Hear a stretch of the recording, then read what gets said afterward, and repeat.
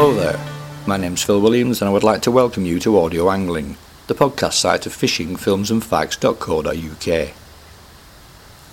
Following on from a full traditional interview with Dr Malcolm Greenhalgh, still on the windy banks of the River Hodder in Lancashire, we're now going to take a look at some of the characters that game angling regularly seems to throw up. I have been very lucky in that I have known or been friends with some of the greatest eccentrics in the fishing world. Let me give you one or two examples. The prime one must be Hugh Falkus. Hugh Falkus became extremely well known living in the Lake District, doing television programmes in a series for BBC Two called the World About Us series. To fishermen, his Salmo the Leaper and his film Self-Portrait of a Happy Man were major factors in encouraging people to go sea trout fishing and salmon fishing, because you saw a man fishing in a natural history programme and catching salmon and sea trout. He had this great aura, and this aura was built on the fact that he had been a pilot. He'd been a Spitfire pilot, and he let us all believe that he'd been shot down in a mega battle in the Battle of Britain, when he'd shot down a Heitel and a few Messerschmitts and one or two other Kraut planes, and then unfortunately he just finished shooting another one down when he got clipped in the wing by a stray shot and finished off shot down. It's only after he died and this great biography was produced of him, which I give him a hand with, that we discovered that was a load of baloney. In fact, he was shot down without firing a shot himself before the Battle of Britain, and he finished off in prisoner of war camp right the way through the war. Very sad. But he had this image, and he built this image up in a mega way. Just before the war he got married, and his wife produced a set of twins whilst he was a prisoner of war. When he came back, he'd had a go at doing all sorts of theatrical stuff and writing theatrical stuff when he was a prisoner of war, and he decided that he was going to go into this writing stage thing. He came back from the war and left his wife with a set of twins and shacked up with a woman called Diana Vaughan. Now, Diana Vaughan was one of the great lady writers in London, mega in the London scene. So he shacked up with her and married her. Next step, he was doing a film. It's a bit of a faction film on catching basking sharks off the west of Ireland. She went along and they produced this film showing him catching basking sharks from little coracles. And then the ship they were in was wrecked. They all drowned except for him, including dear old Diana. He'd only been married to her for a few months. So the film was finished. He gave the proceeds to the next of kin of the people who were drowned besides Diana, and went and fled to stay with a friend of his in the Lake District, somebody who'd been a prisoner of war with, called Will Fowler. In between times, however, he went back to wife number one and got her pregnant again, produced a set of twins. So he got in with Will Fowler and used to start doing a bit of sea trout fishing up in the Esk Valley in the Lake District. But then, he was still in the London scene, he bumped into the daughter of the Marquis and Marchioness of Londonderry. Married her. She was an alcoholic. He was getting that way. They then chucked him out, so he went back to Will Fowler, divorced by wife number 3. Will Fowler and he had it off with quite a lot of women in the valley, and eventually Hugh's eyes lit up with Cathy Falkus, or Cathy Armstrong as she was maiden name, who was a daughter's wife in the valley. Willie Fowler decided he didn't want Falkus living with him because he was married and shacking up with somebody, so Falkus married Cathy and went to live in Crag Cottage down the road, which everybody in the fishing world knows about Crag Cottage because that's where Falkus lived. Willie Fowler eventually died. The estate was bought by a friend of ours called Bill Arnold, and everything seems to be honky-dory. Dear old Falkus is making TV programmes. Great TV programmes. But then BBC retired him off. He's done 2 major programmes for them, plus he did a programme on sockeye salmon in Canada. And he started teaching casting, salmon casting. And one of his students, he shacked up with her and left Cathy. They then split up and he went back to Cathy. What a life, in his late 60s. Honestly, I just know how he did it. And that's when I met him, and I knew him for the last 10 years of his life, and he was a character.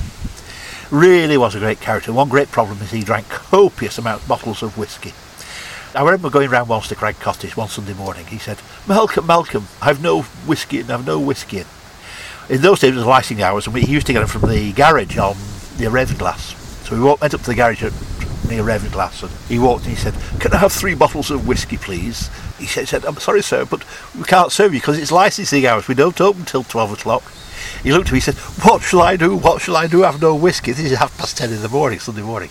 So I drove him up to Bill's. Bill had a bottle of whisky, and that settled him down. Then we went down to pick that evening's supply up. Went in. "I want 3 bottles of High Commissioner. I want a bottle of brandy and a bottle of port." "No, wait a minute. I'll have 6 bottles of High Commissioner, 3 bottles of brandy, 3 bottles of port." "That'll do." So he paid for those. I dropped off at Crag Cottage. Following morning, we were all going up to the River Derwent salmon fishing. We went round.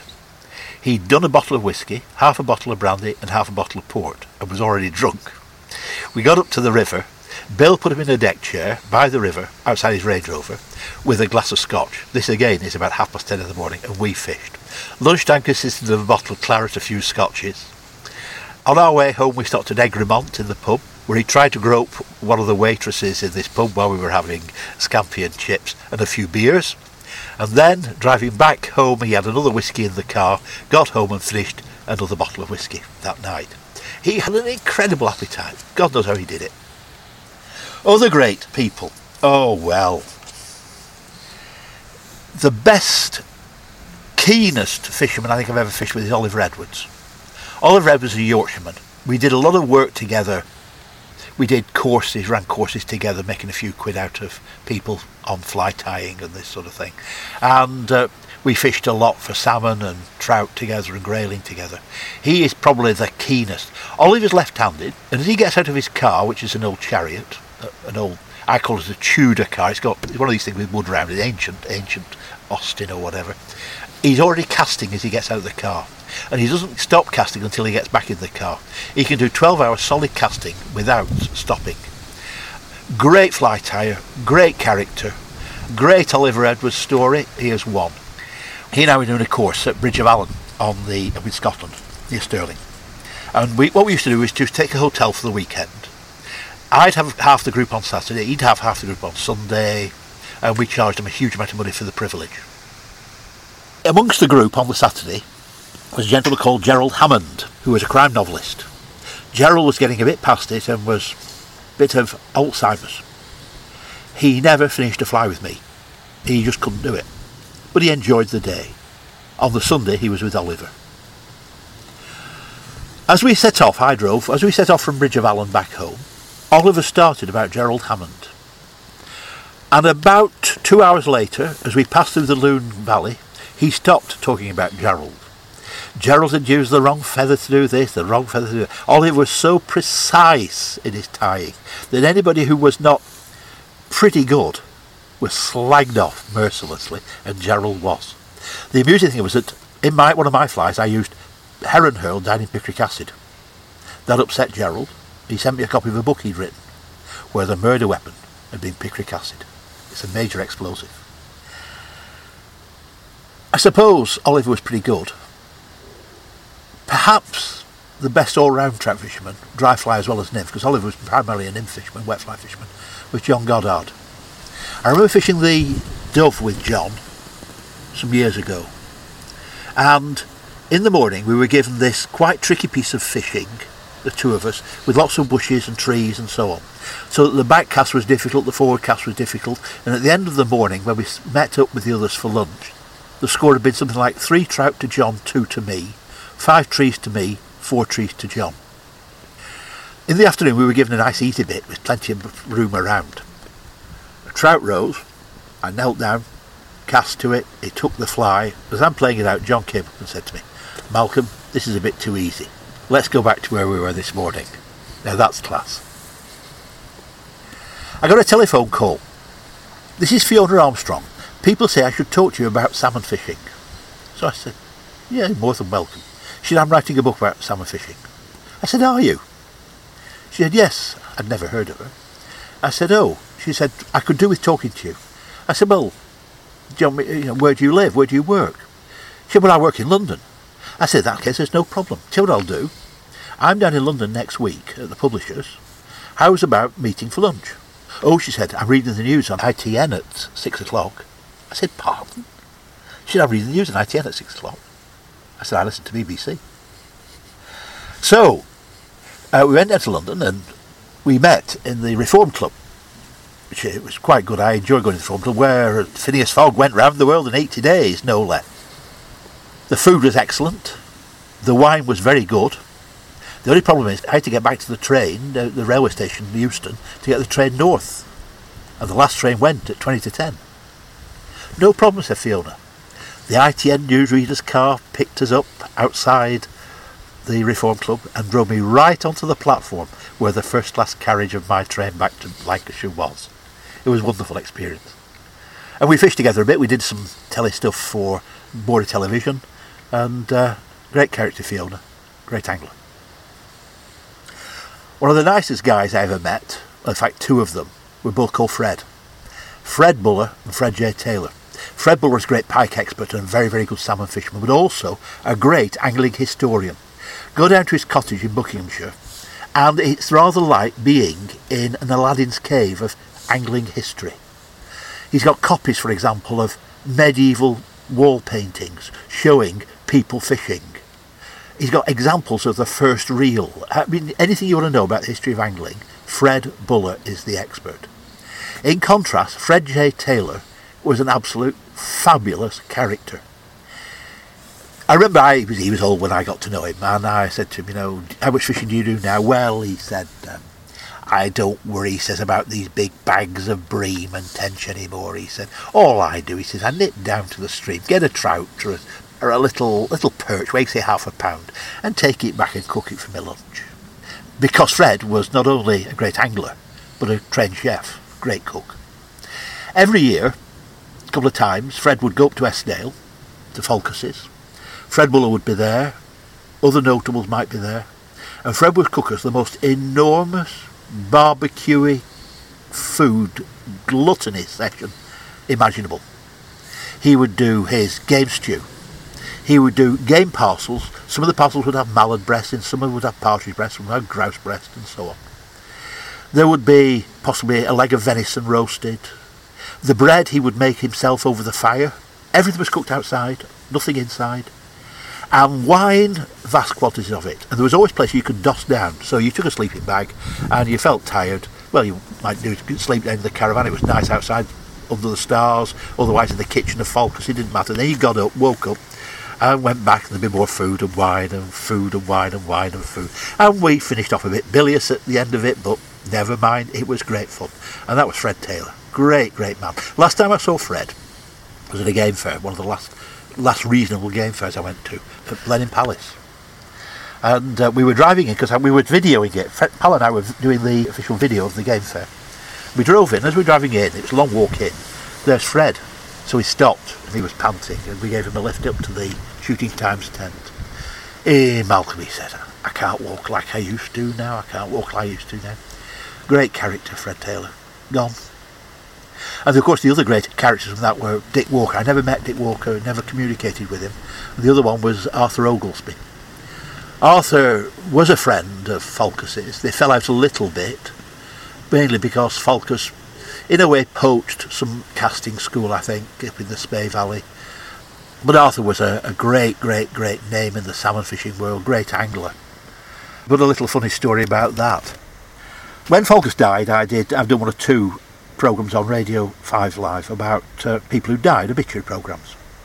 And I got a telephone call saying, BBC Manchester Hour, would it be possible for you to come in and do a little bit on Arthur Oglesby, who's just died? So I said, yeah, of course I will. In Manchester, yes. I said, well, how about the day after tomorrow? Now, I see I'd booked a table in the library in Manchester for the day after tomorrow. I would be leaving there at 4 o'clock to get the 4:15 train back home. So really, see, what I thought was, if I leave at 3:30, I could do the programme first. So I left the Central Ref Library at 3:30, got into BBC Manchester, headphones on, and did my little bit of dear Arthur Oglesby. Got the 4:50 train. I was in the pub at home for 5 o'clock. and the programme came out, and I got paid for doing the programme and for doing it, and a nice repeat fee, 300 odd quid for a quarter of an hour's work. Not bad. Old Falkus had died, but Cathy Falkus, Hugh's widow, said to me, Hugh will be tittle pink to think that you made 300 odd pounds out of Arthur Oglesby dying. Great characters. We're not making characters like that anymore. We're not. There aren't any. It's sad. Who's the characters in the fishing world today? There ain't been on, folks. They're dying.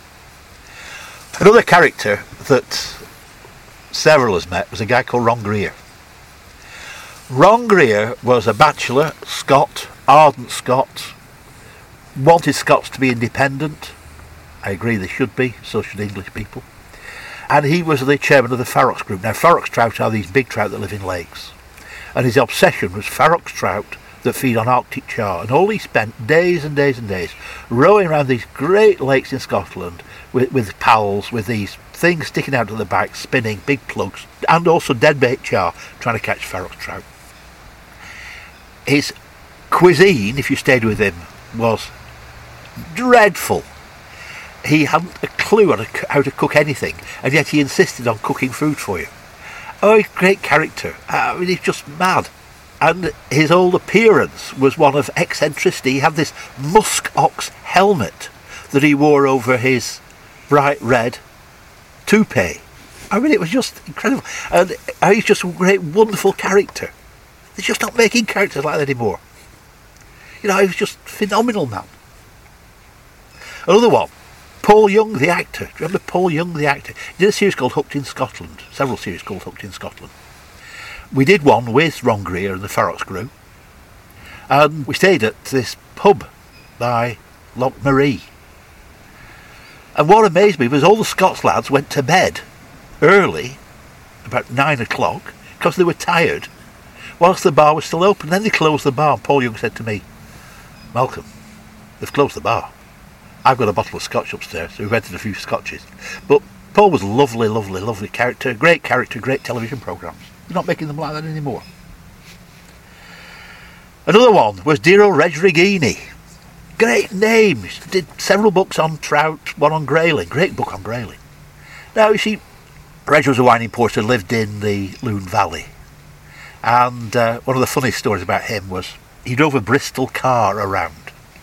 And it links with Hugh Falkus and Arthur Oglesby. Arthur and Hugh were sharing a rod on their beat of the River Lune that Reg looked after. Arthur had been abroad and had a litre bottle of duty-free whisky, so they had a cast. One of them had a cast, glass of scotch with got a sea trout, glass of scotch.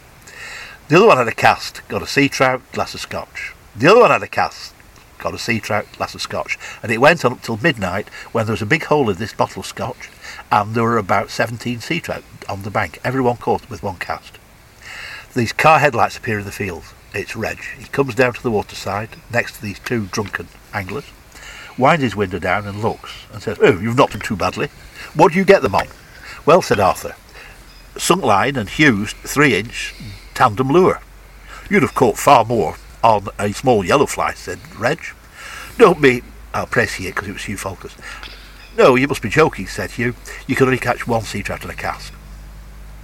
Now, I thought that was made up by Hugh, but I heard Grace Ogleby confirm it, and Mr. Crabtree, Bernard Venables, also told me that Arthur had told him that story. So it was right. One sea trout a cast. That's how many sea trout there were in the Lune in the 60s. Another Reg one. This came from the garage. My parents retired to Kirby Lonsdale, and they heard this from the garage man. Reg was driving a big Bristol, which did about 12 miles to the gallon. He decided it was getting a bit expensive, so he changed it for the flashy Mini, just a straight Mini. He drove the Mini for about a week, took it back to the garage and said the petrol gauge wasn't working, so they put a new one in. About a week later they took it back and he said the petrol gauge wasn't working. He was doing about 15 miles a week and expected the petrol gauge to show it, and there was nothing wrong with the petrol gauge. It's just that he wasn't used to a car doing 50 miles to the gallon. True is that? True. Honestly, folks, that's true. Give us some more on Mr. Crabtree. Mr. Crabtree, I met him twice, and he was a lovely, lovely, lovely man. The best thing was I got invited to his memorial down in Wiltshire, where we were all provided with a special edition of some writings that had never been published of his, which I've got 2 copies of. Because somebody left one on a seat, and I've got 2 copies. In order to buy one, it's about £1,000. And we heard all about him and Mr. Crabtree and how Mr. Crabtree came to be. Apparently, Mr. Crabtree, the cartoon strip, Daily Express, after the war, the editor of the Daily Express decided that they've got to have a little bit of telling people about science, and so there was a science strip done, telling them about computers and things that were going to be made in years to come, and Bernard Venables did the cartoon. And then they ran out of ideas, so they were going to do a gardening one. So there's a gardening one through one summer, say about 1947. But when it got to winter, there was nothing to do, so Bernard Venables said, well, let's do a fishing one. And the other one involved with that was Jack Hargreaves.